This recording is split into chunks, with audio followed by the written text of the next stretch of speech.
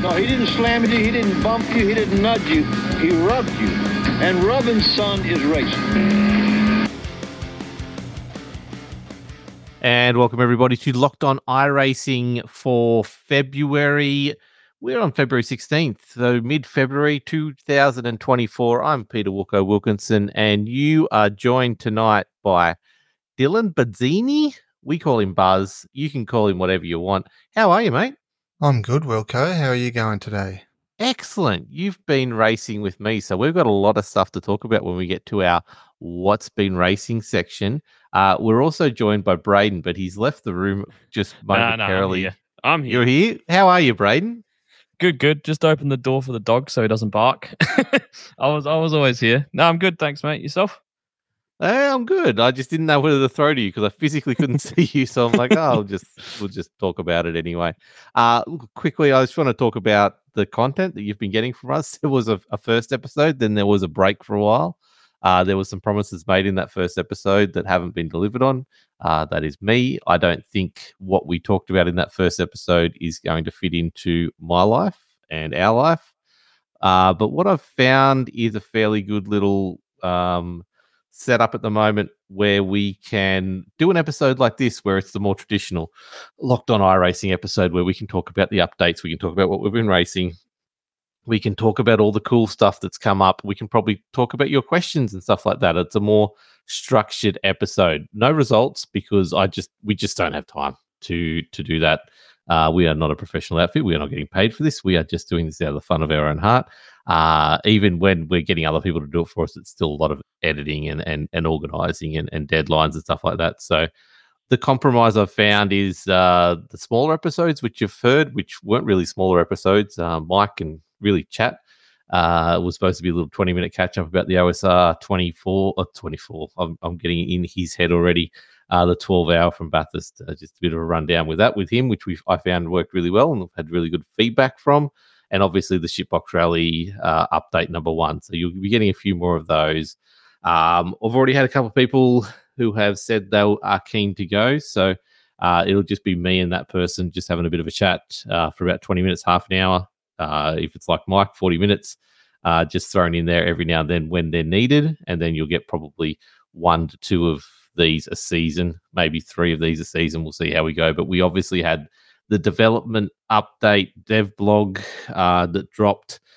Took us all about 45 hours to read, but there's some really good content in there. So we figured now's the time to jump on and do a end of season 1 2024 episode. And I think we'll come back early in March for a start of season 2 2024 sort of recap and where the patch has come and what we're at. Braden, does that sound like a pretty good idea? Yeah, maybe the first episode back can be a How Much SR Have You Lost podcast, because I'm sure with the introduction of rain that we'll get to later, we might be all a little bit lighter in the SR pockets. Yeah, but it might only be in one version of the car now. It won't be all over in the iRating. So we've got a lot of stuff to talk about, kind of thing. The word for the night will be moist. So have a drink every time we say the word or whatever you want to do. But the other one is Tempest, because that is going to be mentioned a few times tonight as well. But that's where we're at. That's where the podcast is. People are happy we're getting some content out, which is better than none. And I think this is going to be a pretty good fit for where we are at the moment. So let's get into it straight away. What we've been racing is what we generally go to first, and that's what we're going to do. I know what I've been doing. I know what Buzz has been doing. Braden, we get you every now and then at the moment. Things haven't quite lined up, but we always make fun about you driving for other teams at the moment, but you are practicing at the moment for the Bathurst 12-hour. How's that going? It's going. That's probably You're driving a Ferrari for Tech One? Yeah, that's the plan. The 2 little sort of half practices I've had a go at, I've been just about ready to tell them I'm probably not going to be ready.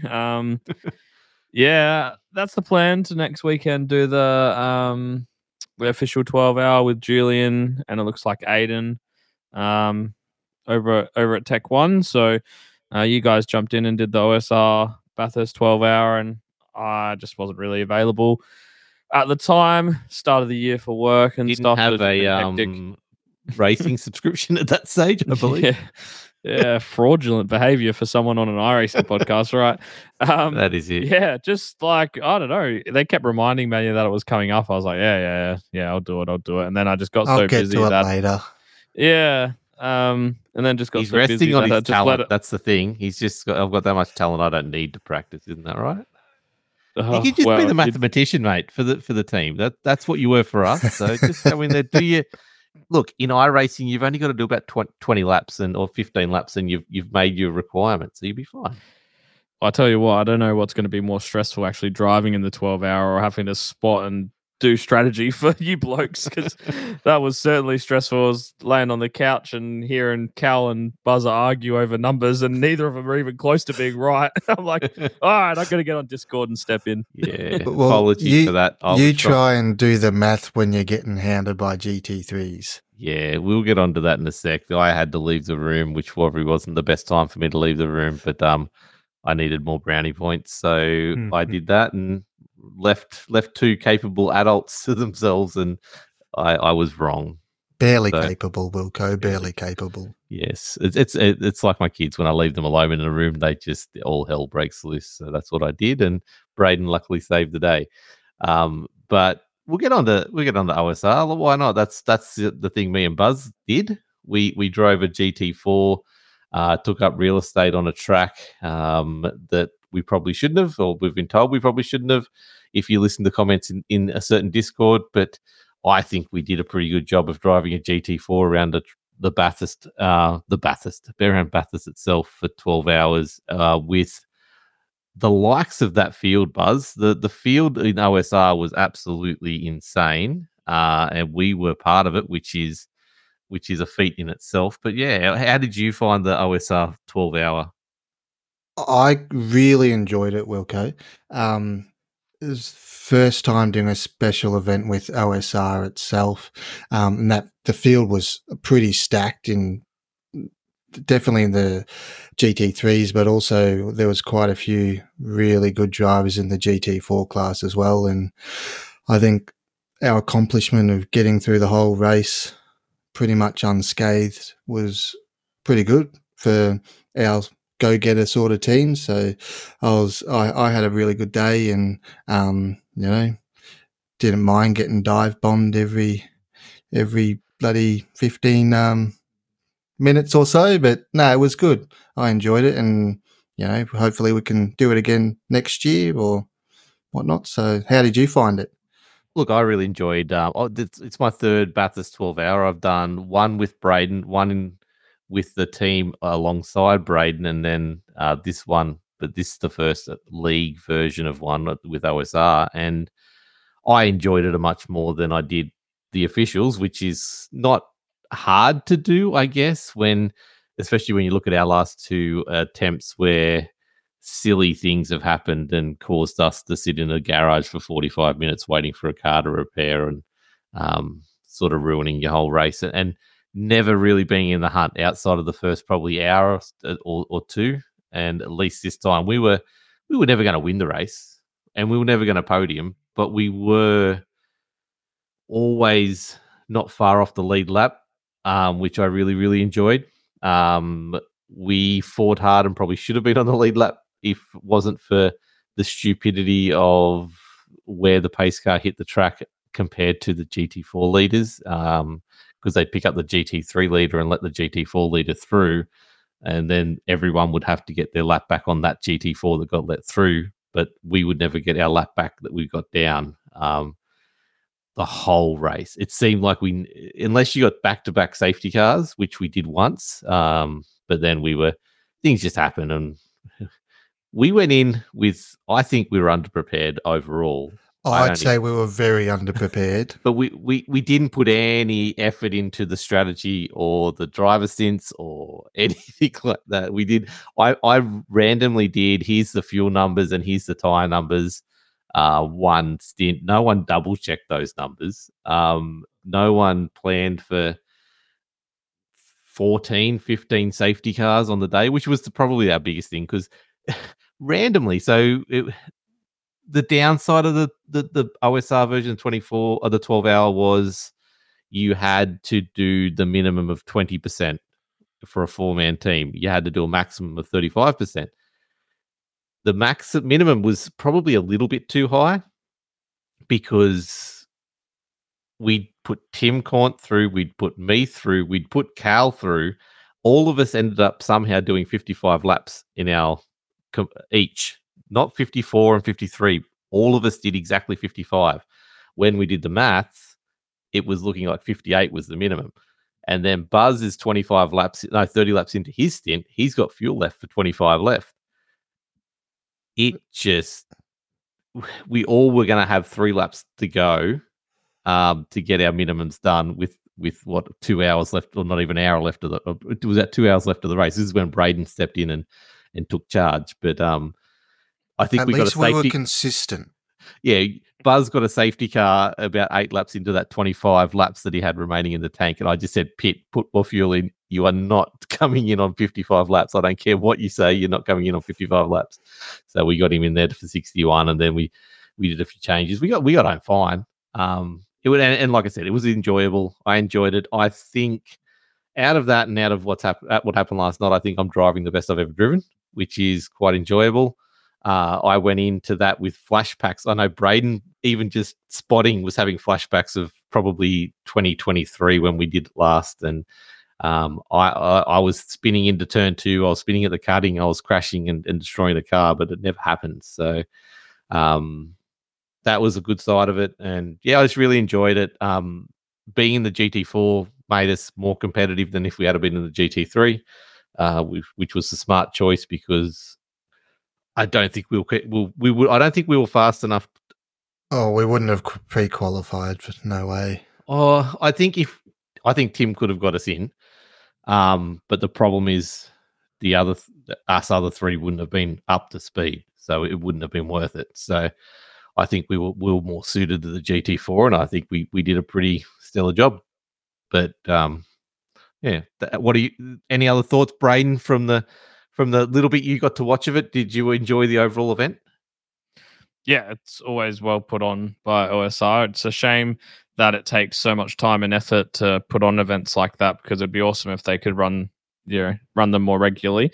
I think it's hard when you do an endurance race. You get the endurance bug and you want to do more, but they are very all consuming. So I think you don't want to do them, probably more than every 4 to 6 months, I think, to do a proper big 12-hour anyway, or 12-hour plus.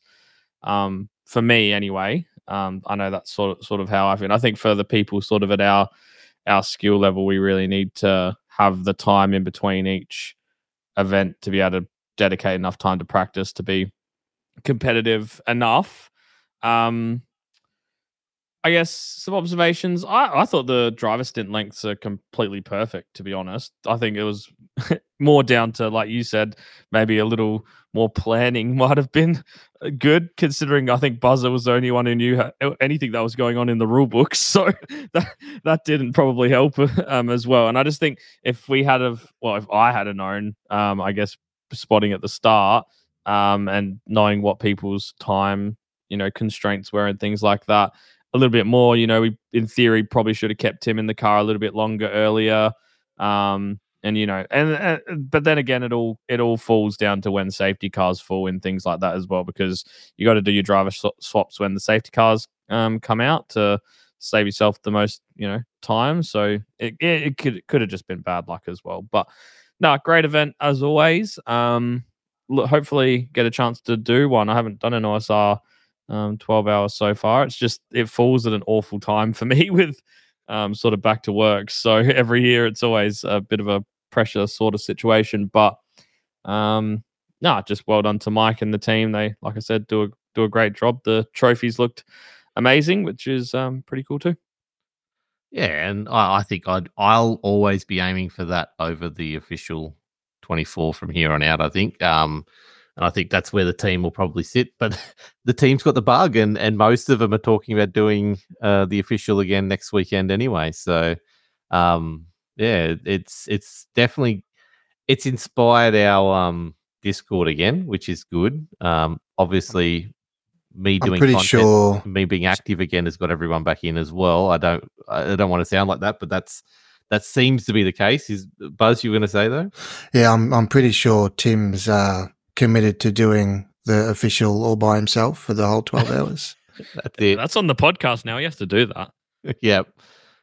Hashtag Tim for 12. Why do I keep on saying 24? Come on, Mike, do a 24 hours so I can just do that. Yeah, no, and we're all.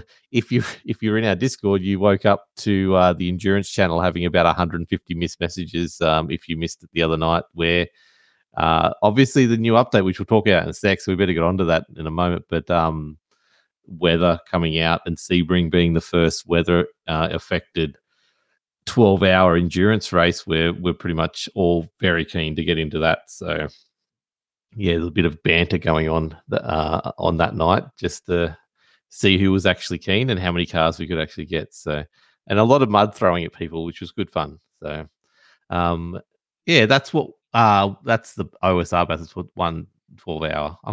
My brain's not there. The SRW 86 series is something that me and Buzz have been doing. We're pro-ams. And we've been doing fairly well. Like last night was good fun at a track I've never raced before, and I don't even know how to pronounce it. And this is the problem with this update: 90% of the bloody tracks they're putting out, I don't know what they're called. So we're scraping the bottom of the barrel right now. Come on, iRacing, give me some ones I know. Pretty sure it was Motorland Aragon or Argon or it's however Aragon. you pronounce it. Yeah, Aragon, it was definitely yeah. a Lord of the Rings thing. I kept on going Aragon, and that's all I was going to call it. But it was a track. It had some straights. It had some turns. I wasn't the best at it. I didn't enjoy it, but I seemed to be had a good flow there. So race 2 was our highlight. We had 4 of the top 10. Four in the top 10 from Locked On. 4 in the top 10, good. Yep. Tim Cornt got a second overall, considering he got crashed out by his own teammate in race 1 and got relegated way down the pack to 26th or something. And that's your starting position for race 2. And race 3, it was really good to see him get back to second. And John McHenry, third overall for the race meet, was a great effort. Third overall in the series now. So doing a stellar effort over there. So that's been good fun racing as a team again. Chastity's found us now, so I don't know whether he'll start racing 86s soon, try and get back in with us. We were hiding for so long, but he unfortunately found us last night. So there we go. But Roy Clark, if you're listening, you've always got a spot if you want to race an 86 with us before Chastity does. So happy to get you in there. But 86s have been fun. Braden was driving last season, but never really came back this season because he doesn't want to. But I wouldn't say I was racing. I did like 2 rounds because I noticed people were there. I just was that like, counts as racing. There's actually some people driving in the team at the moment, so I thought I'd better get in while it was hot. But yeah. Well, you can always drive F4s or F3s with Vernie when he comes back. Was F3s, wasn't it? He was racing in SRW, but yeah, it's been good to race as a team again, which has been really good. So having the time to spare has been fun. But anything else you want to throw in while we've been racing? I've been dreaming about doing more officials, but I haven't done one yet. But anything else? No one's doing the 500 Daytona. No. Julian did put out the call in the Tech One Discord. If anyone wants to do it, he's having a crack at a couple, I think. But there's no way I could sit in the rig for if I get one of the races that has like 25 safety cars or something, like you will need a crane to get me out of the rig. I'll be so sore and stuck and stiff. Yeah, it would not be a good idea. I would love to do one. My main problem is I get, especially with the long races, and especially I'm assuming with Daytona where it's pretty much flat the whole time. My right shin just gets smashed, and it's pretty sore for the couple of days after. So I'll probably try and avoid long oval races, especially super speedways if they're too long, because it's a bit painful. Yeah, no, that's all good. I was keen. That was what I came back from America wanting to do, was the 500, but it doesn't fit into my schedule like yourself. It's you it's always around the Bathurst 12 hours. So if you're going to commit to anything for that long, you've got to commit to one, and that's what I committed to. So I'd love to do the Anscar one. They did their qualifying tonight, actually. So that would have been really cool to get back into, but it is what it is. So let's move on to this massive update because we've got so much to talk about in it. I was going to talk. We had some really good conversations the other night when we were racing about real life racing. I was going to talk about some of that tonight, but we'll leave the Brody Kosecki stuff for later and the F1 dramas and all that kind of stuff for maybe next episode. But it's been good. If you ever want to check out some of those, go to Locked On Lad TV on YouTube or Twitch. Locked On Lads, Twitch. I don't know. You'll find it. Locked On Lads. Look it up and look at some of our previous ones. There's some pretty good conversations in there about the stuff that's going on at the moment. But dev update for February 2024 dropped, and Braden was the first one to drop it in the Discord, and she's a big one. But I guess the majority of the content is around the new weather system, which is called Tempest, and Tempest is dropping this March in season 2 build, and obviously they wanted to get it into December, but they couldn't quite fit it in. It was only going to be for 3 cars or 4 cars at that stage, but the extra 3 months of development time has meant it is bigger and better than they wanted it to be when they launched it. So that is a really good thing. They say iRacing, it's weather done in racing unlike any other racing before. It's iRacing's version of weather, which is super simulated. And when you read some of the stuff that they're talking about, my computer has a heart attack, and it's a brand new one, but also it is frightening but really exciting as well at the same time. Braden, what's the key stuff that you brought out of Tempest's announcement? Yeah, I think first of all, I don't know about you, but I'm personally actually really happy that they didn't release it in the December with the cars that they had. I think they would be doing it an injustice to not have the IMSA cars and be able to run the IMSA series with the new weather system, or at least the rain part of the new weather system, as obviously the new weather system is coming to all series, but the actual rain part just to some cars. I think, yeah, the idea of it all being released so that you can have IMSA and the IMSA endurance races and the VRS races all have rain from the start of next season, I think is actually way better than if they had released it 3 months ago. I think that's definitely worth the wait rather than having it like really trickle into those cars. So yeah, I guess the rain cars to start off with are the Formula Ford, the F4, the GR86, and then all the GTPs, the LMP2, and all the GT3 cars, which is, to be honest, pretty good for me because if I drive anything these days, it's a GR86, a Formula Ford, or a GT3 or a GTP. So that's weather almost is completely got covering all of your racing, no matter what. Exactly. So. Yeah, to be honest, the car selection couldn't have been better from a personal standpoint. I just think it looks amazing. Like the amount of physics and coding and modeling and all of that stuff that must have gone into it. Just it pretty much blows my mind to even try and comprehend the size of the job that they've done. But I think we can all agree that like iRacing has just been the leader in this field for so long. I know lots of people bag iRacing and you cop stick for the price and you got to buy this car and now you got to buy another car. But like, there's a reason why they've been the top for so long. And when they do something, it's a little bit like Apple to me. Like when they do something, they do it properly and they really do try and revolutionize things. And this is just another example of that. Yeah, well, there'll be nothing in the future. Like it's going to take a mammoth undertaking for any other developer out there to match what iRacing is doing now, just on a grand scale of cars, tracks, physics, and now weather. It's not like you're talking decades before anyone even gets close if they want to try and compete with this. So there is no other competitor out there, and there's no chance of anyone coming. So, yeah, it's really good to see them not rest on their laurels when they're in that position. Most people would go, cool, let's just keep on taking the money. As they reference, a lot of places are hiking their fees at the moment, and they're one that isn't. and they're actually giving you more free content and pushing more content into the free content, as we'll probably talk about later as well. So that they're doing all this without hitting everyone in the pocket, which most places are at the moment. So good on them. But Buzz, first thoughts of the weather of Tempest and how it's coming out before we go into it in a bit more detail. Yeah, well, that hashtag soon is finally here. So for someone myself who's been on iRacing for, I think, since like 2017, 18, it's been a long time coming. So I can't believe it's finally here. So looking forward to getting stuck into it. And just obviously for the first, I'd say, month and a bit will take a bit of getting used to.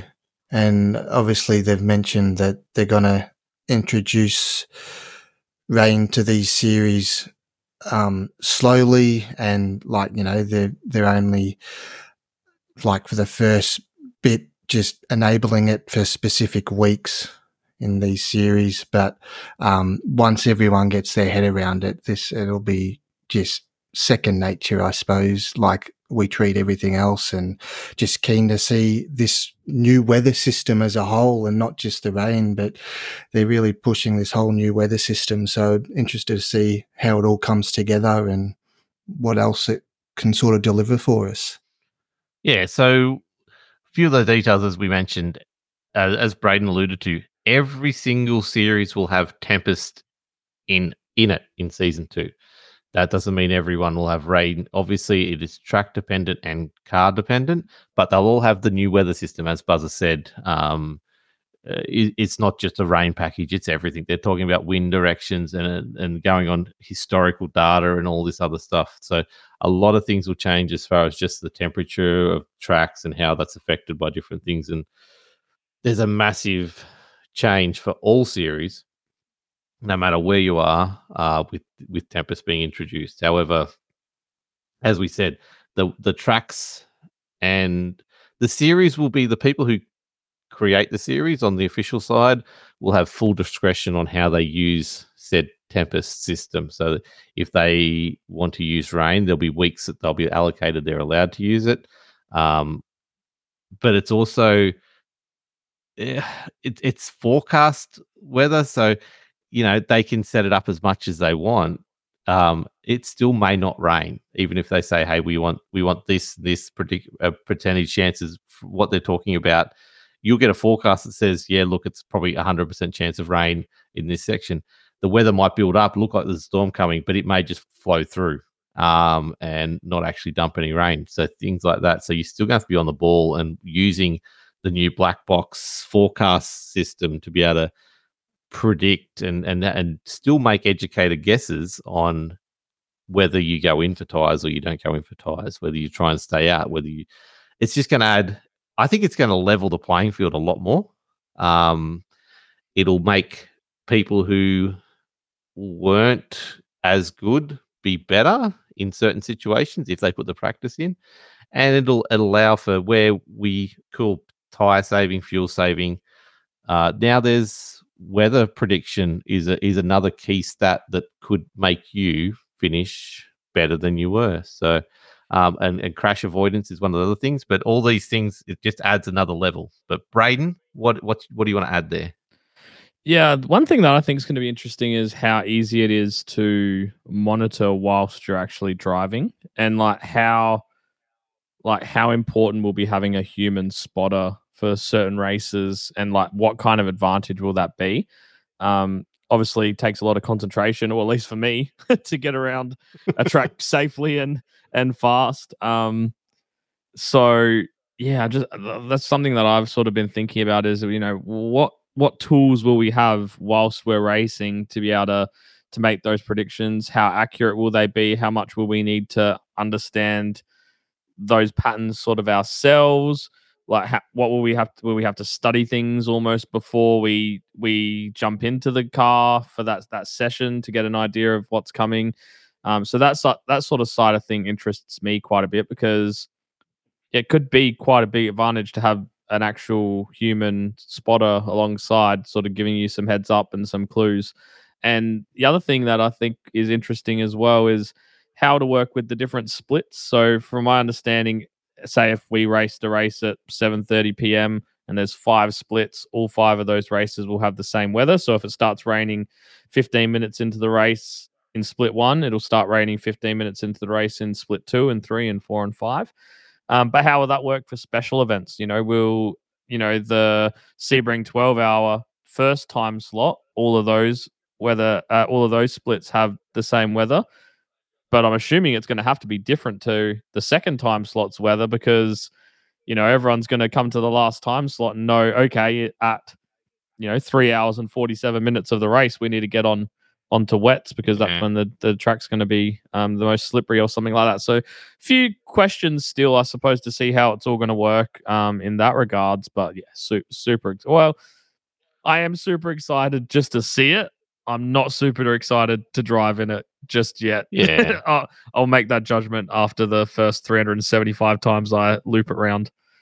Yeah, I'd assume even with, like, let's say IMSA for each week, each session would have to have different potential weather. Otherwise, it would get too predictable by the end and it loses all its things. So I can't remember where I saw it, but I'm pretty sure different time slots will have different weather. So, like, obviously, if we were doing, for your example, Braden, if we were doing that 7:30 time slot and that 15 minutes in it starts raining, the time slot after us or later on in the day, it won't rain 15 minutes into it. Yeah, like so yeah.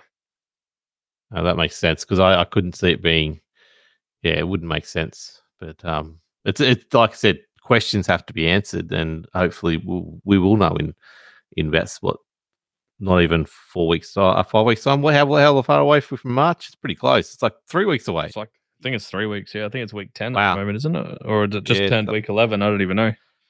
Yeah, so week 13 is when things are going to start dropping. So we're only a couple of weeks away altogether, which is really good to see. So we'll have all these answers fairly soon. Back to the point about how much data we're going to get. They did mention the in-game spotter will give you stuff. They mentioned crew chief will give you information as well about what's likely to happen. But like they said, it may not be accurate like all weather forecasters may be. But it's sort of read like, let's say we're racing Bathurst and we're going up the hill. We see behind the hill, it's getting grey. We can see the wind heading into said cloud. We can go, hey, there is a storm coming. So that local knowledge of a track will affect, like, if you know that the weather's always going to come from the southwest, that's what it does at Bathurst. It comes over that hill and drops on you. It's never going to. So if you see clouds building up at the northeast, you go, okay, we're fine. That's not a problem. That kind of data that's how accurate this is supposed to be with tempests. So local knowledge will be. It'll be even more a reason for Braden to be racing around Bathurst every time, because that's where he knows, obviously, the track, but he also knows the weather around it as well. But I know nothing about Bathurst. I was really surprised about that was my most race track on that little bit of data that Vernie found. I thought that was pretty funny. Yeah, we found a site. I haven't got the link to the site, but going into the whole license breakdown, which I guess we better get onto in a sec before we run out of time, because that's a very interesting part of it as well. There's a website that actually links and breaks down your current history into even down to different cars and tracks, how good your I rating would be if it went down to that level. And it was very, very interesting. But Braden, yeah, best track apparently is Bathurst, but you farmed Bathurst with Skippies so much. So, and you're yeah, you were an open wheel specialist, which we already knew anyway. So. The slow open wheel specialists, only the slow ones, none of the other ones. So yeah, well, yeah. I mean, if we want to talk about the license split before we talk about some of the other content, I guess the irony for me of this whole thing, Wilco, is we were blabbering on about getting them to split this for like 2.5 years. I mean, we took a year off of actual podcasting, but it was one of the first things I feel like we talked about when we first started doing this. And like a week ago when I reactivated my iRacing account after, running out, I sort of said to myself, I was like, and you guys were practicing for the special event, and I was feeling a bit, a little bit jealous, and I was like, you know what, stuff it. I'm taking a season or two off of open wheelers. Like, screw my iRating. If I lose 4K and I go down to 2.5, whatever, so be it. I'm going to force myself to drive VRS races, IMSA races, like GTPs, GT3s, like LMP2s, whatever. I'm going to drive those cars that are the ones that are in the big special events and just sort of force myself to get better at it because, like I said, I do go okay in the sort of Formula Ford and the Skippy and those kind of slow cars. Even the GR86, I feel like I'm all right in. But you put me in anything else, and I feel like I'm like half my actual iRating. And I convinced myself, all right, finally, just give it away. Who cares? If you end up with 3K, if you end up with 2.5, so be it. Like, at the end of the day, it'll be better for when I do a special event and we get in a lower split and we might actually be somewhat competitive or whatever.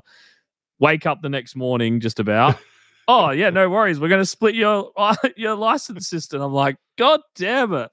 like, why couldn't you done this like 2 years ago? It's so annoying. It's great, but I was just like, oh, it's just so typical. I finally make a decision to just go, screw it. Whatever happens, happens. And now my open wheel license will probably sit on 4K while my, what is it? Sports car license will drop down. Yeah. So, Buzz, what do you think of the split? As far as road is getting split into open wheelers, basically open wheels and rooftops. Was stock. It is rooftops basically. So, sports what do you cars, think of that? They called it. Yeah, sports cars. So, what do you think of that split? Should they go more? Or are you happy with this? Well, for starters, I'm pretty happy with this. As Braden said, it's probably something that's been coming, what's been needed for quite a while.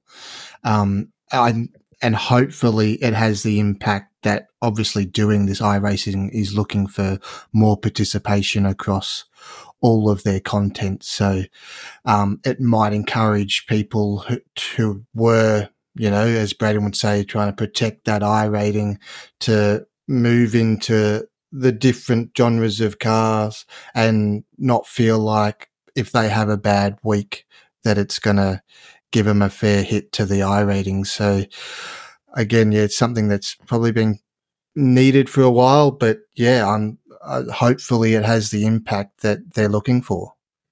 It's interesting as well because I actually think my case is probably more of the rare case of someone not wanting to lose their open wheel iRating and then go into the tin tops. I think for the most part, it's the community that, want to make sure that they've got the high iRating for the special events that they enter in, like in the GT3s, Bathurst 12 Hours, Sebring, Daytona 24, etc., try and get into those broadcasted splits or do the top split races for those special events. Like, I think the open wheel side of things will actually get a bigger increase in participation than probably the GT side of things would go up, because I feel like more people try and hold on to their iRating in those cars for those specific reasons, as opposed to worrying about not making Sunday Night Lights for Alex McKellar and stuff like that, which was the main reason why I didn't really want to lose iRating a while back. But I mean, I haven't been racing those for a while as well. I think for me, it will encourage me when I start doing more officials to actually dabble into the open wheelers, because I've really stuck to the tin tops myself. So, and if I'm no good in those open wheelers, well, it's only really going to affect that part of things, and it'll give me some confidence going in there to go, oh, well, let's give it a shot. But the thing is that over time, you'll actually, in those open wheels, you'll feel more confident because you'll be racing against people who are actually more your level in open wheelers. When your iRacing drops down to where it should be, you'll be actually more competitive and feel more confident. Then you'll actually enjoy it more, which is what we want. That's what's going to make you drive more. Yeah, I suppose we should explain that, when it first comes in, that when they do split the license, both of the categories will be what your current iRating is, and then from there, your results will dictate both of those. So Braden's going to have to tank his sports car license for a few weeks before he'll be actually competitive. I won't have to try and tank it. It'll be it'll be naturally falling. It'll, I think it'll something be that is half probably a week. Yeah.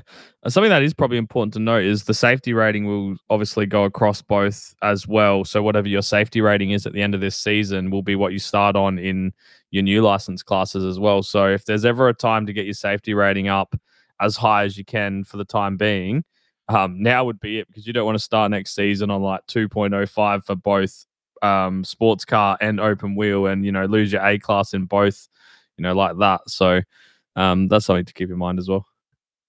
Yeah, look, it's a good move, and thank you, iRacing, for doing this. I don't see how they could have split it any further down. So, I think it's very, very well done. Let's move on to new tracks that are coming this very build, which is Mazzano, Portimao, Yeah. and Millbridge, for those dirt oval freaks out there who love to do small ovals in dirt for some reason. I'm talking to you, Matty Joy.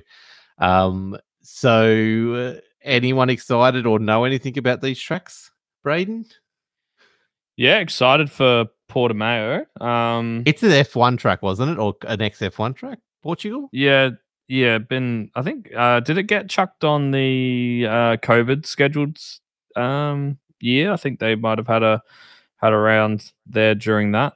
That could be completely wrong, but I'm pretty sure they did. No, it's accurate. Portimao's It's on the podcast. Just like Tim doing the 12-hour on his own. Accurate. Portimao is the one with the big almost tabletop, motocross type jump as the pit straight, right? Where they go up the hill and they go along the top and then they go down the hill at the end. Does that sound right, Buzzer? I honestly haven't seen it, so yes, it does, Braden. We'll just say yes, and I can't wait to do that sort of jump.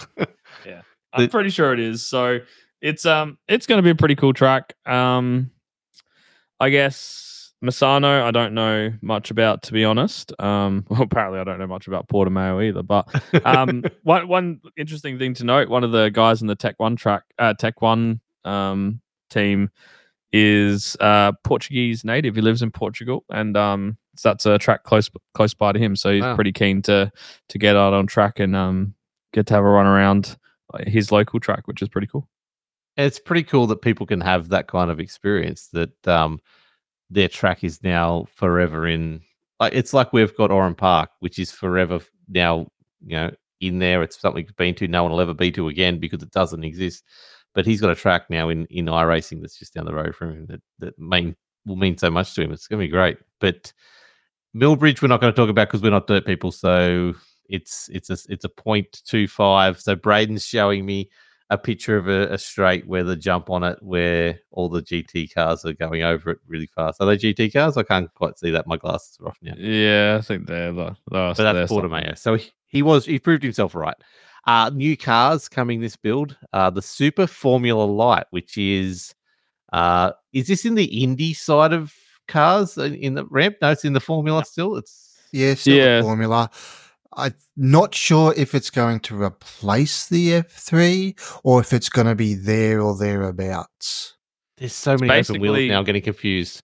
Yeah, it's basically I can't remember the exact number. It's like the F312 chassis or something. It's pretty much used as a European Formula 3 car, but it's not the official FIA Formula 3 car. So it's basically a Formula 3 car, but just not the exact same one they run as the series that runs alongside F1. Okay, so that's coming. The Dirt Micro Sprint, which will be free, and a new rookie series for all those dirt people out there that want to get into dirt racing, specializing in smaller dirt oval tracks as well. A little bit of an entry point if you want to get some of that happening. The SRX car, which is a new oval track car, which looks pretty cool, and will be another sort of way for you to enjoy oval tarmac racing as well. So I guess while we're on the talk of tracks and things like that as well, obviously they said that they're bringing 4 of those 4 tracks as well to the free base content as well. So Oschersleben, Lebanon, Winton, and Snedden all become part of the base content as well, which is good. Obviously, all tracks that have pretty low participation in the series that do go there. So hopefully that'll get a few more people on board. I think I own 2 of them, so I'll be getting a bonus for at least 2 of the tracks, which is good. Yeah, and Snetterton is one of those tracks that I'm really good at for some reason, and I don't know why, that everyone should really enjoy, because that back end of the track is a nightmare and will make you better for racing if you can just even get through those last couple turns. Isn't that right, Braden? Yeah, and who doesn't like going to a track with a corner called Bomb Hole? Like, come on. Who doesn't like that? Probably Thomas Hinds after I murdered him there in the last turn at Snetterton in the F4 series in Aussie Car. But apart from him, I'm sure everyone enjoys If you going haven't to a track called Bomb Hole. if you haven't murdered someone or been murdered at Snetterton, you haven't really been you haven't really been iRacing, to be honest. So that'll be good fun. Winton, obviously, cool that it's already in the free tracks. So that'll be good fun.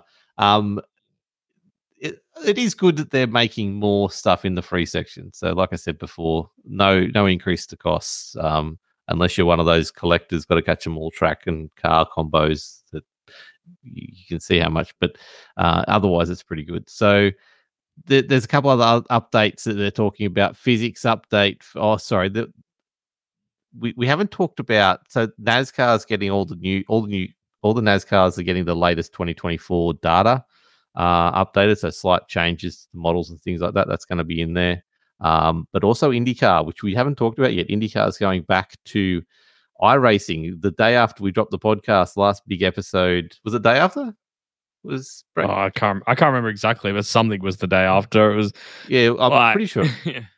We dropped the podcast, and then all of a sudden the next day it happened. I'm pretty sure it was the IndyCar announcement where IndyCar is going back to iRacing, which is going to lead to all the cars getting fresh models. They haven't said the tracks will be getting done, but they are doing. It was the same idea where they're doing the iRacing. Sorry, they're doing the IndyCar console version. No, I can't remember. NASCAR anyway, console version. They're doing the NASCAR one. I thought they. Oh, okay. They haven't announced it. Maybe that, but I assume that's where they'll head, because Indy wants that's why they went to motorsports games and in the first place, was to get them to make a console arcadey version. So, but I assume we'll start seeing a lot more Indy tracks coming up over the next 12 months, which will be pretty cool. So yeah, IndyCar's getting an update. NASCAR's getting an update. They're also getting a physics update, Wave 2 for them.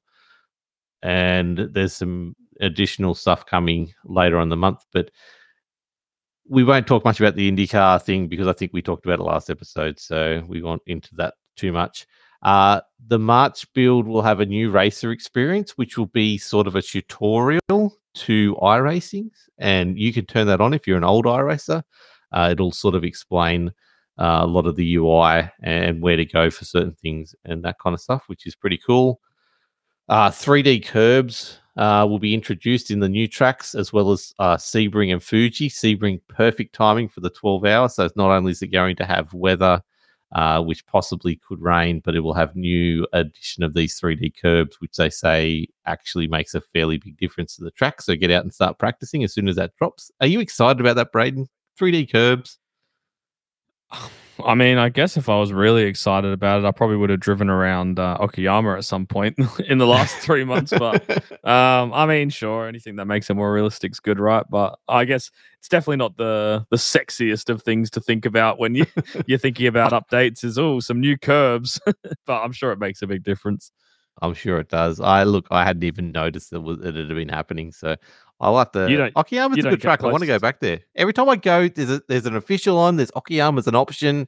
No one wants to race it with me. So anyway, you don't get close enough to the apexes to worry about the 3D curbs anyway, mate. I hit an apex last night. Thank you very much. And I didn't even hit the bollard that was just on the other side of the apex. Or so someone did that was leading the race. Anyway, Buzz, there's a whole heap of stuff coming in the hashtag soon now. Tempest is no longer hashtag soon. There is a whole heap of other things that are now hashtag soon. I want to talk about the first one, which is about halfway down the page, because it excites, I know, you and I think a lot of other listeners. Supercars and other Australian possibilities are being worked on. What was the quote? Was it exciting or unexpected? Not No, one of the new cars is unexpected. The Australian Was- reference was actually quite interesting. They said there was another shocker, but we won't let you know about that No, just yet. that's one of the new cars, but there was an actual reference about the Australian stuff. But anyway, there is the supercars are getting an update, but an Australian possibilities are being worked on. They're referencing it with the car themselves, like talking about cars when they said new possibilities. I want to talk about that in a sec, but Buzz, supercars getting an update. How excited are you for this one? Pretty excited for the supercars to go to Gen 3. In this update was the first time sort of iRacing sort of committed to doing an update to the supercars. I know there's been some stuff here and there on the forums because a lot of people in some of the discords and forums have been wondering when they'll make their way to iRacing. But yes, so they finally touched on that. So really looking forward to getting our hands on that. We've had the current ones for a while now, and yeah, it'll be good to, throw these things around Bathurst and hope, we'll see if they come before the special event for the 1000, but I'm more thinking if they're just slightly touching on it now, that probably get it towards the end of the year, hopefully this year. But the Australian possibilities, who knows what they could be. So I've been thinking about this pretty much for the last couple of days because it's it's interesting. Like we've made it. Me and Timmy Corn, or mainly Timmy Corn, has come out with the Aussie supercars, which is the little baby versions. Aussie racing cars. Aussie racing cars. That's what it is. Yes, come out of them, calling for them because they're like a Legends, and that's why we were racing Legends because it was similar to that, but they're not quite Legends. So they are different to that. We'd been calling for that on the podcast ages ago, and I think he'd made social media references, and they said that would be cool if we could at some stage. I just can't think of another iconic Australian-specific race car that they would come out and do. Like I understand that you got the the oldies, like the old school cars that go the Aussie Legends or whatever. The Touring Car Masters. Yeah, the Touring Car Masters is one of the other series. Everything else is sort of GT3 based or specifically overseas open wheeler based or Trans nothing Am, really maybe? Australian. Well, They're the Trans Am cars, but they're kind of more like that's a lot of cars to be bringing. Like that's a lot of work to be bringing, like multiple Trans Ams to it. I can't think of anything else where that's one specific car that wouldn't be a lot of work that they could just bring along as Australian specific. Yeah. Can you? I don't know, S5000. Maybe you could go with some right-hand drive TCR cars, maybe with the Australian Touring Car Championship. I'd be very surprised if it was the S5000 because that series is sort of in the dumps at the minute. I'm not even sure if they're running it this year. And how many Australians would actually sit back and go, "Oh, cool, that's very Australian." Like, it's an interesting reference to make. That's all. And being specifically about when they're talking about the supercar car, like, okay, cool. If it's a track, excellent. Adelaide's coming in, or the Ben's coming in, or something like that. But they weren't referencing tracks. They were talking about cars at the time. So, if you've got anything, hit me up in the comments or message us. Let us know what you think. But that would be where my money would be going on. So I could buy a computer like Braden's. That's what I'd be putting my money on to make it worthwhile. Unless someone's got a better idea, but that's pretty cool. Then they reference this other car that will shock people. Now that wasn't specifically mentioned alongside the Australian stuff. What is a shocking car that they could bring to iRacing, Braden? I don't know. It was in the same paragraph as the Australian stuff. That's why I think it still relates back to the stuff we were talking about before. I'm almost certain that it's like the sentence at the end of the sentence that talks directly about the Australian stuff. So I'm still thinking it feels like it's part of that sentence, but I'd have to go back and double check. I haven't read it for quite a few days. I'm trying to find it now. It's just really hard to find it, how long this thing is. Just control it. I've got it up. It's the last sentence, but I feel like it's in the block of them just talking about what they're talking about. The next it moves on. Yeah, then it moves into other future improvements like the new features for the UI and stuff. So I feel like on the vehicle front, that paragraph is like, yep. Also, by the way, we're something else. Yeah. You know, yeah. Well, if that's the case, I don't know. Like, I guess Here it is. the whole. If Can I you're just? saying I'll quickly read it word for word for you, Braden. We're Sure. also looking hard at some updates on our supercars, as well as exciting possibilities in Australia. Full stop.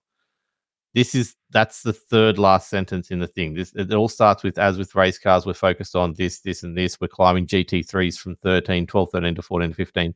They do that Australian comment, and there's also potential for a bit of a shocker coming to racing on the vehicle front. But we won't spoil that surprise too early on that. Yeah, so it probably isn't necessarily in reference to the Australian stuff.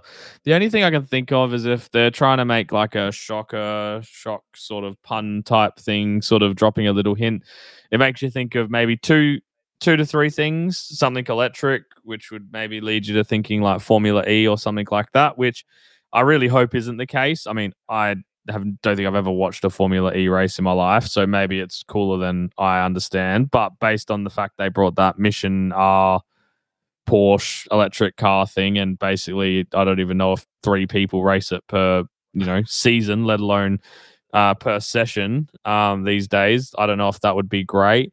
Maybe something with big shocks. I don't know, like maybe like a new pro light type thing, like a jumpy car or something like that that they run. They're the only kind of things that I can think of off the top of my head. Or it's just not a pun whatsoever, and it is just something completely obscure that we hadn't been thinking of.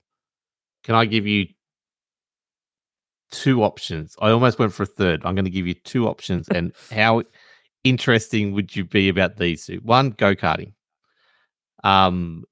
It's not in there. It's an entry level to open wheelers and most car racing. It wouldn't be hard to do, I guess. The other option would be trucks.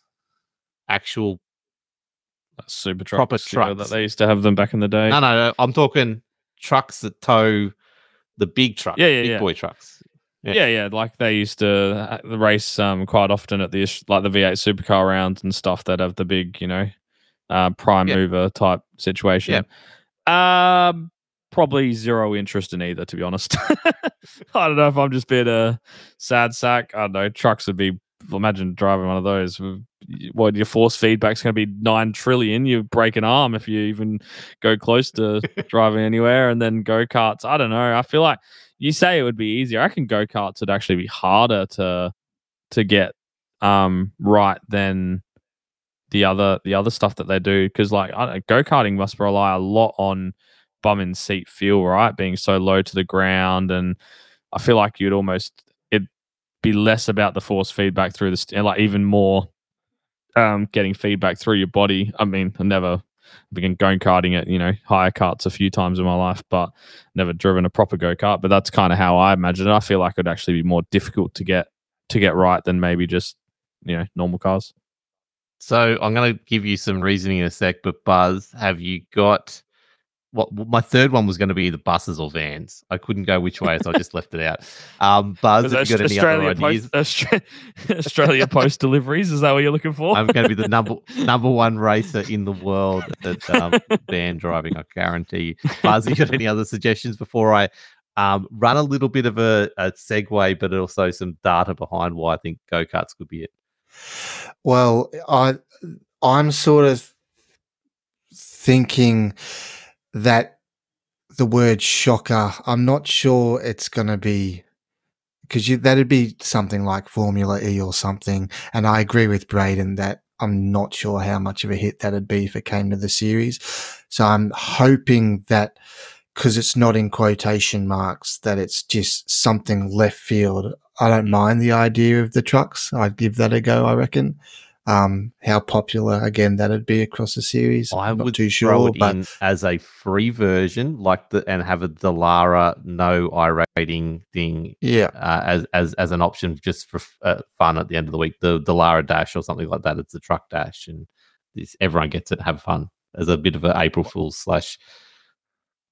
bit of. Why don't they bring Why don't they bring some hearses for all the people that die when the rain's out? They can just jump in the hearse instead. Did I cut you off, Buzz, though, for any others? Any other thoughts there?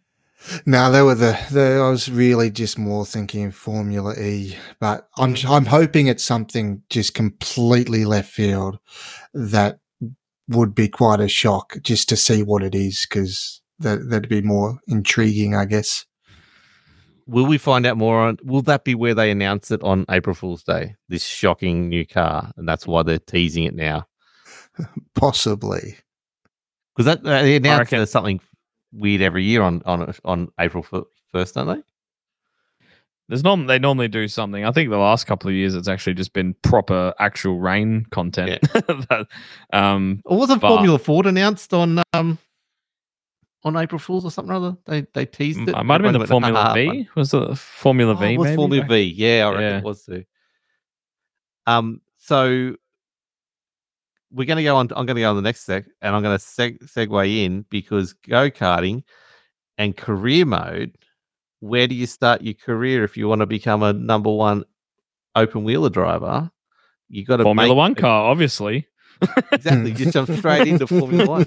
But if you're going to do a career mode, you're going to have somewhere to start. And my racing heritage was from Project Cars, and if you were doing that career mode, you always started in the go-karts and worked your way up to the big leagues. So if they're doing a career mode for something, maybe NASCAR 25, if they're going to do, probably not that, but if they were doing a career mode for anything in all their other projects that they're doing behind, they might be doing physics work for that. And then, because it feels like iRacing now is a test bed for anything they need to put in to their other games that they're making at the moment. So they mentioned in their NASCAR 25 is obviously a big project that they're working on.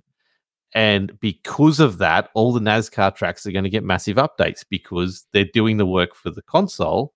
So they're going to put all that data into iRacing. I think the career mode that they're making has been a lot of work preparation for that's been for NASCAR 25. So they may as well bring it across to iRacing.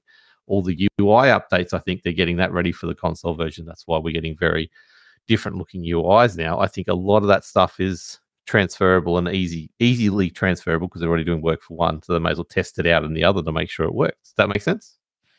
Yeah, I guess the go-karting, you can, chuck some dirt tires on go-karts, and you could have some dirt oval stuff as well, so you could have that side of the career mode as well. So yeah, it's actually one of the smarter things I've heard you say, Wilco. There Where did you you pull go. that gem of wisdom from? Just there somewhere near that grey hair just fell out. That's all it was. Yeah. Look, I mean, I still feel like I'd be slightly surprised if it was go-karts, but you've convinced me more than if I was 5 minutes ago. Okay, cool. Are you excited for a career mode coming to iRacing? I had a bit of a comment to Tim Caunt the other night that this makes no sense to me why they're doing this in iRacing, but then, like I just said, it's sort of work they're doing on NASCAR anyway, so why not put it in here? And he sort of was pretty excited about it. Buzz, are you excited about a career mode? Are you going to do that in iRacing?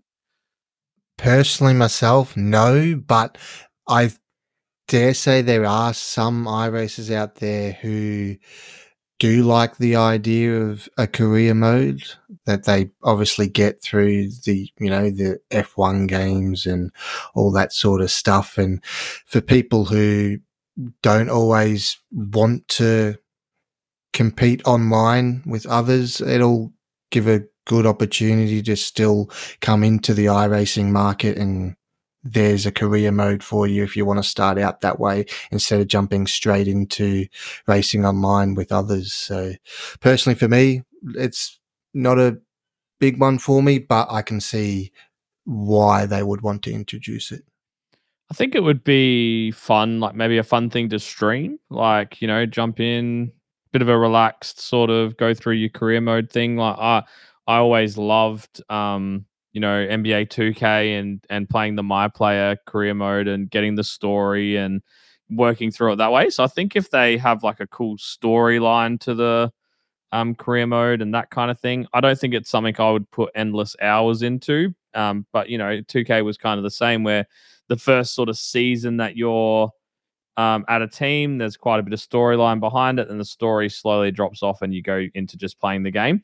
I think if it was, a really good, fun, engaging story that you could play through, and then it gets to a point where, maybe in future updates they bring out new chapters to the story or something like that. So it's kind of ongoing, and you're looking forward to like, what's the next part of this career that I have? That could be a fun thing to do and a chilled thing to do. But in terms of replacing like the online racing, it's going to be pretty difficult to take that mantelpiece and away off of people.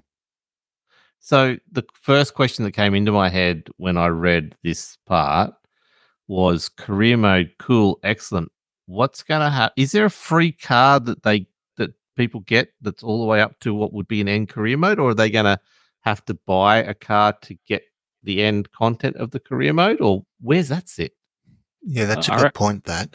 I reckon with the fact that it will be played offline, almost like you can drive any car when it's down for maintenance. Maybe you'd let you drive those cars in an offline sort of scenario where you're not actually engaging with other drivers in the like multiplayer space. Maybe, I don't know. I guess that leads into like the when I read this, I went back to the UI and onboard. Oh, sorry, the onboarding. They talk about the onboarding process for new people, and obviously, iRacing is daunting to get into, and actually, they want more people to be able to get into it and enjoy it and stay around. That's where they make their money. The startup user experience is one thing they talked about, but career mode is another thing that will probably keep people around more often. And I guess that's where they could also move some, like they use it as, here, try this. Here, you're driving the GT3 Ferrari. It's 20% off because you've raced it in the career mode. And they can sell a lot more stuff during that and get people addicted. Braden, was that what you were going to say, or you got something else? Yeah, no, that was pretty much what I was going to say. Like, imagine you jump in and, the next step in your career is to race the Lotus 49 or something like that. And all of a sudden you go, oh, that was actually really fun to drive. Maybe I'll buy that so I can not just drive it on this track I had to race it in career mode. I want to go drive that at Spa, or I want to go try that at, Le Mans or whatever. It could be a good way to get some extra purchases and things like that as well. Yeah, I'm convinced now that it's a good idea. So I wasn't very convinced last night, but I think it's going to be a big addition for iRacing. So that'll be good. I want to go into this last paragraph of the thing in a sec. It's basically talking about the future. There's a key sentence I'm going to read out to you and why it's so exciting to both me and Braden in a sec. But Buzz, question without notice. So you can just say go away if you want. What is a wish list you've got for stuff that they do hashtag coming soon or hashtag soon for from here on out? Now we've got weather. Oh, well. Welcome to the podcast, mate. Throwing you in the deep end. Yeah, you are, Wilco. I did have a thought the other day of this very thing, and one thing that really bugs me, and this will be very controversial, but if there's one thing I want in special events iRacing, if you're listening, I want one fast repair. Because half the time, if you're taken out in the first hour of the race, when you want someone doing a 24-hour or a 12-hour race, you want to keep as many cars on track for as long as you can. And when things happen that are out of your control, when someone crashes in front of you, you get a meatball or whatever, it'd be nice to have. Well, that was the one thing I took out of the OSR event we did, Wilco, that we had a fast repair. We didn't even use it, but yeah. We didn't use it, but you had should have. Yes, safety blanket. We should have used it. Dave Braden was right. Yeah. But there's a little bit of a safety blanket there. So that's one thing that is on my wish list besides Adelaide, the track.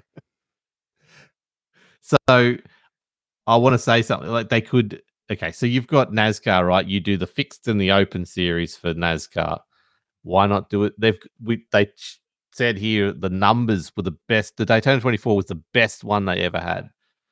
Why not do a Daytona 24? One is a Pro Series one is a Pro-Am one, and the Pro-Am one you get, and you choose which one. They've got enough people now that it's not going to dilute the splits anymore. Is that an option for you? I reckon it is. So with just some of the stats from the 24, they had 18,500 total drivers. So the numbers are clearly there for these 4,000 of those idiots did it twice. Yeah. So, I think that's a good way to introduce it. So you get the option. So for those real hardcore nuffies out there that go, nope, in a real race, you'd be out.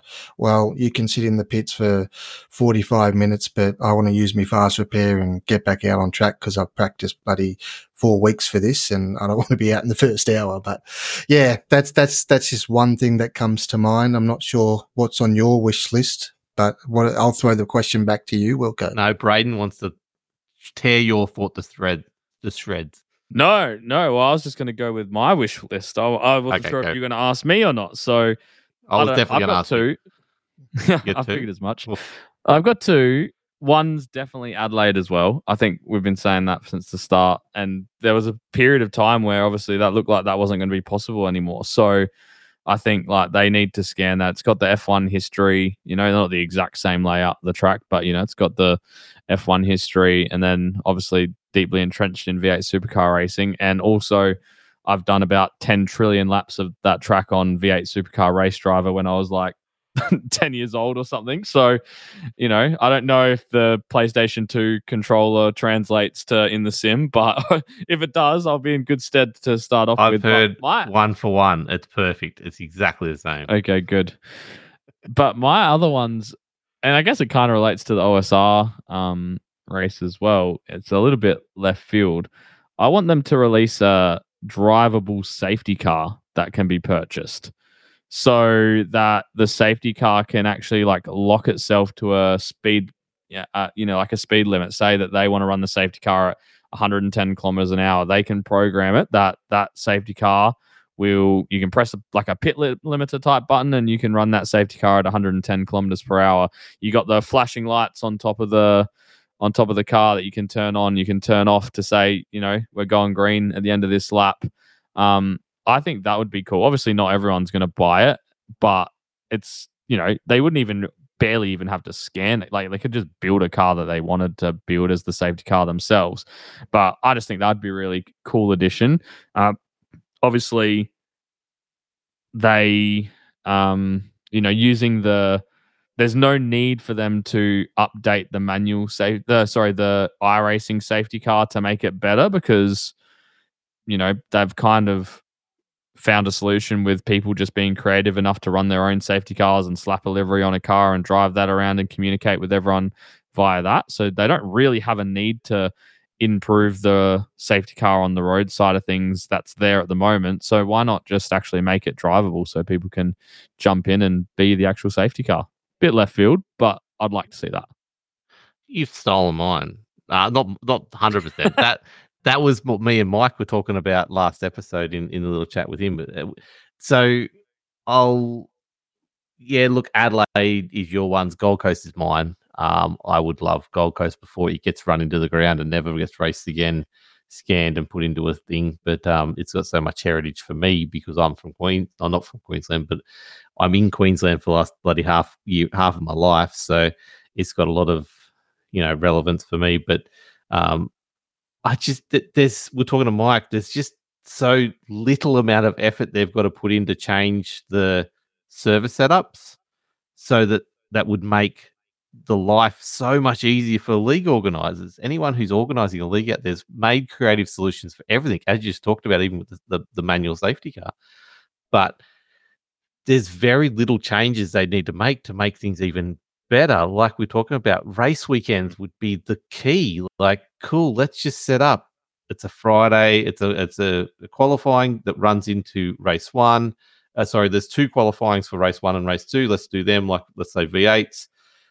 We do race one, we do race two different things, all one server. You can do 3 races, all one one server. We're not doing heats, and we're not doing this. We're not doing that. There's not those little stupid things that come up. More than 4 laps OSR in qualifying. Yeah, more than 4 laps in qualifying. Number one, the fact that your qualifying doesn't finish at the end of it's not a hard finish. Let it go till the last car crosses the line. There's all these little things that would just make that league experience so much better, and it would make the product so much better for TV because things would just work. Like OSR, if you win the behind the scenes stuff, they had to create a whole new server because one thing stuffed up. They ticked one box wrong, which was rolling start instead of a grid start. So the rolling start wasn't triggered because no one was on the track. Everyone started from the pits. That little thing killed a whole server and they had to restart, which then fed into another thing, which was the clutch problem.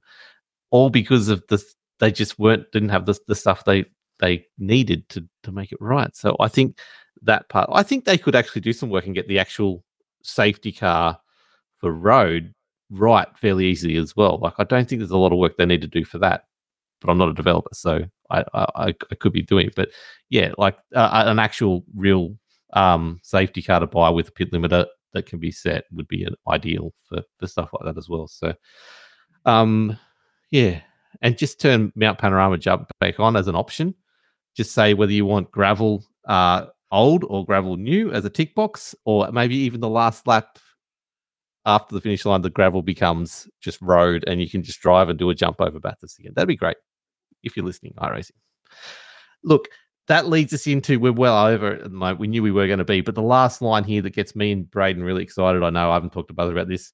I haven't even touched on some major things. Our graphics and rendering team and the future iRacing rendering engine for one. Braden, they're working on a new engine for iRacing and they haven't told anyone till right now. Yeah, we always kind of suspected that they were doing something because, like, I don't. You know more about it than I do on the engine side of things with your history in other games and the different engines that they run. But like, the engine that they run is the one that they originally started with, 12 years ago, right? 14 years ago or something. So it's well and truly outdated. And that's where most of the. I don't think the iRacing graphics are that bad. Like, people complain about them, and I get it when you look at some other games, but when you take into account all the other things that iRacing far outweigh them in, I think it's such a small, tiny, insignificant issue. But that's where the graphics problems stem from, right? The fact that the game engine's so old, it's hard to make those graphical improvements. So quickly, you talk about my experience with it. We did a Division podcast for a long time, okay? Division 1 to Division 2, massive whole new engine built, Snowdrop 1 to Snowdrop 2 engine. It wasn't the graphics that caused that reason to change engine. It was the underlying problems the developers had to make stuff for content for the game ongoing was why they redid the engine. It was they worked out once they released the game, they couldn't add this a certain way, they couldn't add that a certain way, and there were so many limitations to how they actually could update and fix the game because of the engine. It was easier to scrap it, start again, and build it all for Division 2 a whole different way. So it was built from the ground up. iRacing with a 14-year old engine, has all these problems and all these things that we say, no, I'll be a small update, fix that, especially with the server settings, is probably because the engine doesn't deal with it properly. So a new engine and the fact fix that they a lot of have these things. Yeah, and the fact that they have updated so much and constantly pushed out new content and new ideas with that, it's probably actually pretty incredible that they've managed to even do what they have done, especially when you think about something like the new Tempest system and they're still running that on an old, That's it. old engine. So imagine it this way, right? You've seen our shitbox rally car, right? It's an old rusty piece of crap. To hold that thing together, we're going to have to put duct tape over top of duct tape over top of everything. Every time something falls apart, we're going to put duct tape over it. So imagine having that car for 14 years with 14 years worth of things going wrong with it, and you're just putting more duct tape over the top. You can't change the engine itself. You have to just keep on repairing it. This thing would be just a big ball of duct tape by the end of 14 years, is what the engine for iRacing is probably looking like in the background right now. So this is big, not just for graphics. This is big for, like, DLSS, get that in there, please, somehow. I know they've got the, what do they call it? Whatever the latency part of NVIDIA is. The reflex technology's in there. I know AMD's got their DLS version in there. I just want the NVIDIA DLS version in there so we can get better frames consistently. And whether that's a engine problem or not, I don't know. But it makes games so much better on old PCs, or any PC that's got NVIDIA. So what, the 1080, or no, it might have been from the 1080 series up, I think, can use DLSS. So that is a huge addition that hopefully will slide in either soon or in that. Buzz, does any of that excite you? It does excite me, Wilco, and I think credit to iRacing as well, just the amount of resources to be able to bring out something like Tempest as well as in the background creating a whole new rendering engine. It's just the resources to go into that just would be mind-boggling for most of us to comprehend. So, how far down the track that'll be, who knows? But I think it could only make our iRacing experience better. And yeah, I'm looking forward to see what that does for us. As you mentioned, what other things that it could help with and change for the future of iRacing, because, with this subscription-based thing, it is a constant improvement year on year. And I think some of for me anyway, that the excitement comes from, cool, well, what could be the next possibility, or what could be the next possibility? And, iRacing's clearly committed to being the best that they can be in this sort of area and wanting to, be groundbreaking in this area. So yeah, I'm looking forward to seeing a whole new graphics engine and rendering engine, and yeah, it'll be pretty cool. I think when we really sort of shut up shop on the podcast, Wilco, was around about time when iRacing were acquiring all those smaller developers and bringing in a lot of new sort of small teams to help work on things. And I think we're really starting to see the sort of the benefit of that, and how much productivity and having these new couple of indie developers that they brought on board and bought out, how not only are they able to add to, bringing out a console game here and there, but I think it's actually, we're now seeing the benefits of how that's now benefiting iRacing itself, not just the sort of offside games that they've been bringing out. And look, I can guarantee you the engine that they're building for NASCAR 25 is the engine we'll get. I think it's not only the teams they've brought on, but it's these extra projects which we all went, oh, cool, that's not really something that excites us. Or, NASCAR 25 actually excites me fairly much. Like, I'm keen to get a proper cool NASCAR game since they did one so many decades ago now. But the fruits of that labor is also all this cool stuff that we're getting chucked into iRacing because they're working on it in the background. And someone is paying them to do it, and it's not us, which is win-win for us. But I'm trying to find the exact comment. The one thing I want to, before we wrap it up, talk about is the fact that they openly admit that they're talking about optimization. It's been a big focus, and making the game run better on older machines currently. But the fact that the servers are running so much better than they used to, they call out the fact that additionally, all registrants for the 24 were processed and assigned to splits within mere seconds. When we were doing the podcast last time, Braden, we were talking about, oh, cool, these people couldn't get in, these people couldn't get out. It took minutes or 10 minutes or whatever to get into a server at times, and it was all buggy as hell. How far have they come on that side of it? Yeah, I mean, that's all been to the eventual killing off of the website, really, of the website UI. That's obviously made a big difference. Pretty much since they've switched to making you only be able to register for special events through the UI, that's basically solved almost all problems. But they obviously made a very big point of saying with the Daytona 24 that, hey, this was our biggest event ever. And it was also the one that was processed the quickest as well, which is obviously great for everyone. There's nothing worse than practicing for 2, 4, 8, whatever amount of weeks that you and your team practice, and then get left stuck at the entry door while everyone else drives off around Daytona for 24 hours. Yeah, no, I think it's been a very unsung thing. It's one of those things you don't talk about it anymore because it doesn't happen, and that is a huge thing that they've a huge accomplishment for them anyway. So well done on that. So yeah, I'm looking forward to a lot of stuff. I'm actually excited about iRacing again, which not to say I wasn't, and I just didn't have time before, but I'm actually now forcibly, like someone asked me the other day, what am I playing at the moment? And I'm like, I'm really back into iRacing. I'm practicing more. I'm getting ready for this build because this build has been the one that we've been waiting for so long. And the future looks so exciting. So yeah, well done iRacing for getting us to where we are. Any final comments on any of the stuff we talked about tonight, Buzz?